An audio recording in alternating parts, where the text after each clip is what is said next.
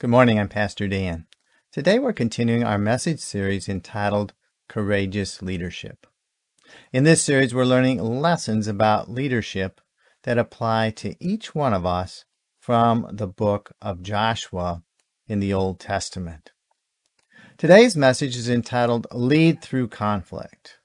So what is conflict? Well, conflict could be described as a fight, a battle, or a struggle. There are different levels of conflict. Conflict may arise from disagreement with another person, which could lead to an argument. Conflict can grow into some type of even physical fight between people or groups of people. Conflict can become even wars between entire nations. Well, I don't like conflict. Most people don't. And there's going to be no conflict in heaven, so we have that peace to look forward to. Yet on this earth, we are going to have varying levels of conflict throughout our lives. Why is there conflict? Well, the simple answer is that conflict is a result of sin. The first conflict arose in the Garden of Eden. After the serpent tempted Adam and Eve to sin, and they did, God spoke to the serpent in Genesis 3:15. He said, "I will put enmity between you and the woman, and between your offspring and her offspring. He shall bruise your head, and you shall bruise his heel." And so enmity or hostility is what has led to the conflict between Satan and his followers and God and his followers. That conflict involves both human beings and spiritual beings such as angels and demons.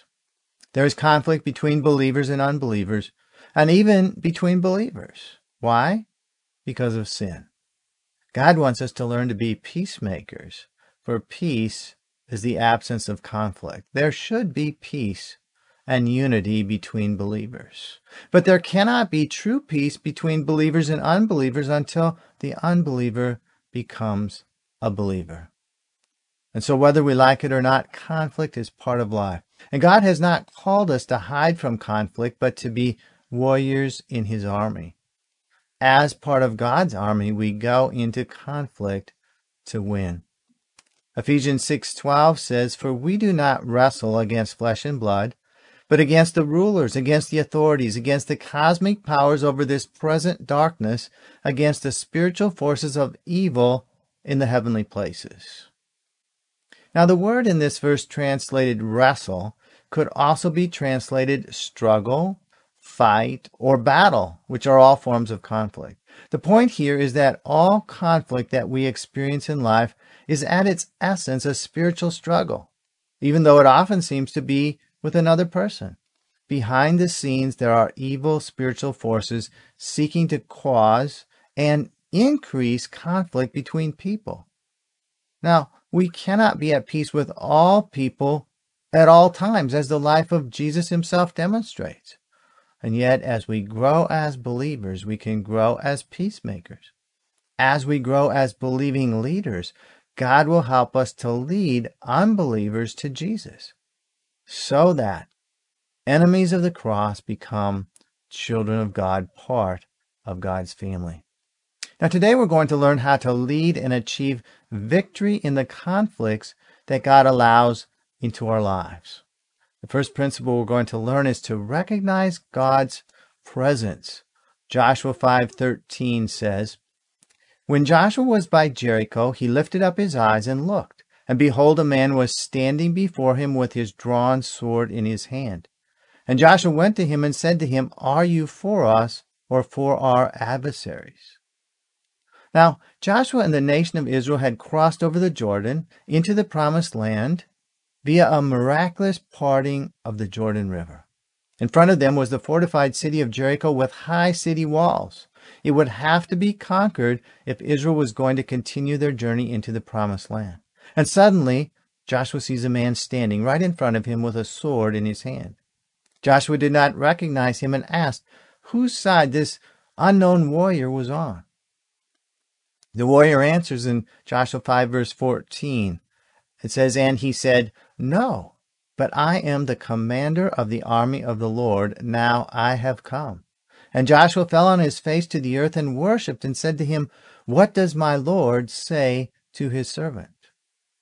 And so the answer to Joshua's question as to whose side the warrior was on was not no or neither, as most translations put it. This mysterious figure was not there to support Joshua. He was there to command the operation, with Joshua following his orders. The question was not whether the commander was with Joshua, but whether Joshua was with the commander. And Joshua recognized who this was. He fell to the ground and worshiped this being, and he asked for instructions. And although some think the being was an angel, it's clear that this was God himself appearing to Joshua. This commander accepted worship, which angels never accept in Scripture. God had come into Joshua's situation with his presence to help Joshua prepare for the coming conflict. Verse 15, and the commander of the Lord's army said to Joshua, take off your sandals from your feet, for the place where you are standing is holy. And Joshua did so. And so the commander told Joshua to take off his sandals because he was in a holy place, and this was another confirmation that the commander was God himself. It reminds us of God appearing to Moses in the burning bush and asking him to take off his sandals as well. Now, a title for God in the Old Testament is Lord of Hosts, referring to the Lord's angelic army. And so even though this commander was visible, he had brought with himself myriads of angelic warriors for the upcoming battle. And so God was present as Joshua faced the biggest conflict of his life. Now, none of us today are facing a fortified natural city to conquer, and yet in every conflict that we face, there is a fortified enemy. All of us face many types of conflicts in life. We face conflicts in personal relationships, conflicts at work, conflicts with Satan's temptations, conflicts with sickness, conflicts with difficult circumstances of all kinds, and so on. Whatever conflict that you are facing today or will face tomorrow, you must remember that God's presence is with you. He is the same Lord of hosts today. The fact that God is with you also means that his angel armies are there as well. As with Joshua, God is not with you to follow your wishes and desires. He's with you to direct you in the conflicts he has allowed into your life. Now, sometimes God will direct you to be a peacemaker in your conflict and so win the victory. At other times, there is an enemy to be defeated through the power of God. Whatever conflict you're facing today, realize that you are not alone.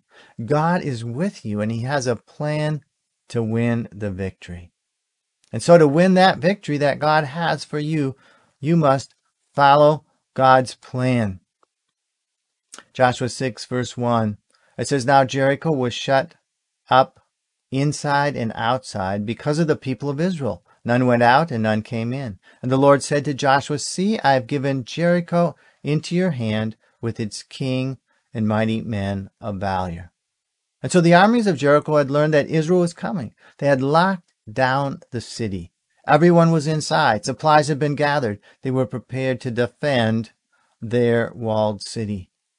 Jericho seemed like an impregnable fortress for a nation of foot soldiers as the Israelites were to capture. And yet the Lord of hosts, had told Joshua that he had given the city into Israel's hand. You see, the city would not be conquered by human effort alone, but by the power of God. And the victory would be complete as the king and his mighty army of Jericho would be defeated as well. God next gave Joshua his instructions in Joshua 6, verse 3. He says, you shall march around the city, all the men of war going around the city once. Thus shall you do for 6 days. 7 priests shall bear 7 trumpets of ram's horn before the ark. On the 7th day you shall march around the city 7 times, and the priests shall blow the trumpets. And so the army of Israel was to march around the city of Jericho for 6 days. The army would be accompanied by priests carrying the ark. It was the ark of God's presence, and priests carrying trumpets. During the first 6 days of the march, the priests were to blow the trumpets, but the army was to remain completely silent. On the seventh day, they were to march around the city 7 times. 7 in Scripture always represents the number of completion, the number of God, and His presence. Verse 5 says, "And when they make a long blast from the ram's horn, when you hear the sound of the trumpet, then all the people shall shout with a great shout, and the wall of the city will fall down flat, and the people shall go up, every one straight before him." And so on the final day, after marching around Jericho 7 times, the priests would make a long blast on their trumpets, and the people would give a great shout. And the result would be that the great stone wall of Jericho would fall down flat. It would fall in such a way that the army could proceed directly into the city to conquer it. The wall would not fall because of the sound vibrations of the shouts and the trumpets. The wall would fall because of the people's obedience in faith, which would release the armies of God who would demolish the wall. Joshua was to follow God's battle plan. Now, the plan that God had for Joshua made no natural sense. Shouting and trumpets do not demolish massive stone walls. And yet, this was the plan that God had given to Joshua. It was a plan that would give God the glory, for only a supernatural force would enable Israel to capture Jericho. Now, whatever conflict or difficult situation you are facing, God has a plan for you to follow. Now, sometimes God's plan seems to make natural sense, but often God's plans do not. God has a plan that is tailor-made for your situation, and He wants to reveal it to you. He will tell you what to do. Put your trust in Him and follow His plan. And as you do, God's power and His angel armies are sent into your situation. As always, we must obey in faith. Doubt and fear are temptations of the enemy. They must be resisted. And as you follow God's battle plan, you will find that faith brings victory. Let's go to Joshua 6, verse 20. It says, "So the people shouted, and the trumpets were blown. As soon as the people heard the sound of the trumpet, the people shouted a great shout, and the wall fell down flat, so that the people went up into the city, every man straight before him, and they captured the city." I'd like us to watch a short video about the archaeological evidence about the walls of Jericho. This is the ancient site of Jericho. The Bible says that Jericho is the city whose walls came tumbling down. Archaeologist Dr. Bryant Wood has spent over 20 years studying the material excavated from Jericho. This is where the mud brick wall was located, right here on top of this stone retaining wall. This is the stone retaining wall which held in place the earthen embankment that surrounded the city. And on top of the stone retaining wall was the mud brick wall.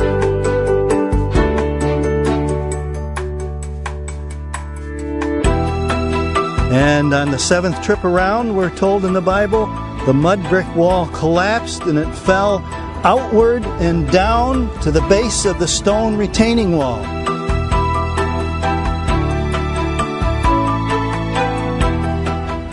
And when the archaeologists dug in this area, they found this pile of mud bricks all the way along the retaining wall. One of the archaeologists that found these collapsed bricks is Peter Parr, who excavated Jericho in the 1950s. Yes, there were remains of the mud brick that had fallen down. I mean, that wall came tumbling down. This find of a collapsed city wall found here at Jericho is unique in archaeology. At no other site have we found evidence for a city wall that has fallen down. Since the details in the text match so well with the archaeological evidence found here, then the best conclusion that we can draw is that at the time of Joshua's conquest, the walls of Jericho really did come tumbling down.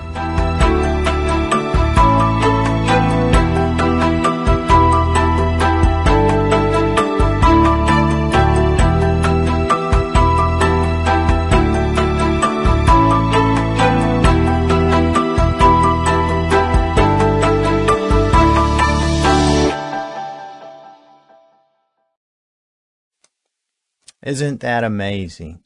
The Word of God and the accounts therein of Jericho and all the rest are absolutely true. Joshua and the people of Israel followed the Lord's plan exactly. Now, not only did they follow the instructions of the plan, in their hearts, they believed that when they shouted, the wall would fall. And it did. Now, what impact do you think the demolishing of the wall had on the defenders inside? Well, they were overcome with fear. Not only did the wall fall flat, but the army of Israel was able to go directly into the city and defeat the army of Jericho. Verse 21 tells us that they devoted all in the city to destruction, both men and women, young and old, oxen, sheep, and donkeys, with the edge of the sword. You see, the Lord had ordered that the entire city would be devoted to the Lord for destruction. Every living being, every person in the city who had not believed in the Lord God of Israel would be put to the sword. Israel was the Lord's instrument of judgment on a wicked people who had refused to repent and put their faith in God. For you see, although all in Jericho had heard of the stories of the Lord God, the creator of heaven and earth, only one family in Jericho had chosen to believe. Joshua 6:25 says, "But Rahab the prostitute and her father's household and all who belonged to her, Joshua saved alive. And she has lived in Israel to this day, because she hid the messengers whom Joshua sent to spy out Jericho."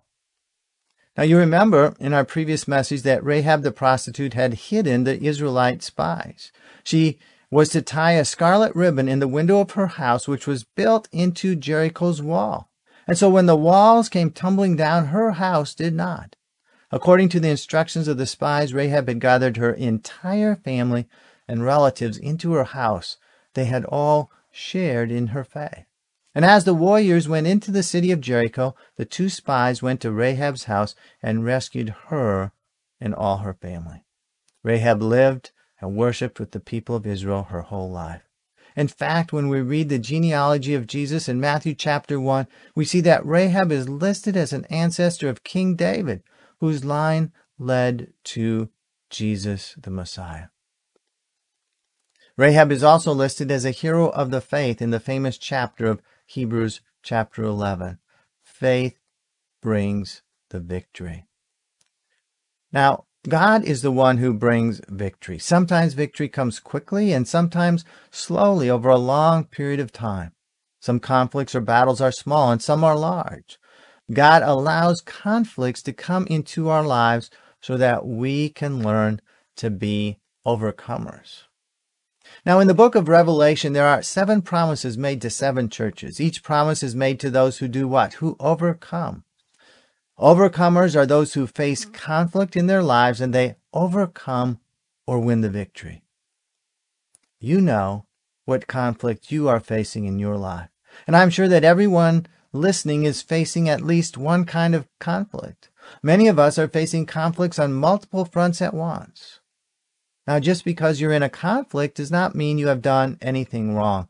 Jesus was in conflicts his entire ministry through no wrongdoing or sin on his part, obviously. And yet we don't want to be the cause of conflicts because of our sin. Now, you may be in a conflict with the forces of darkness as you battle for the salvation of a loved one. And God wants to strengthen you in that conflict until that person is saved. You may be in a conflict with a physical sickness, and God wants you to find the victory and healing.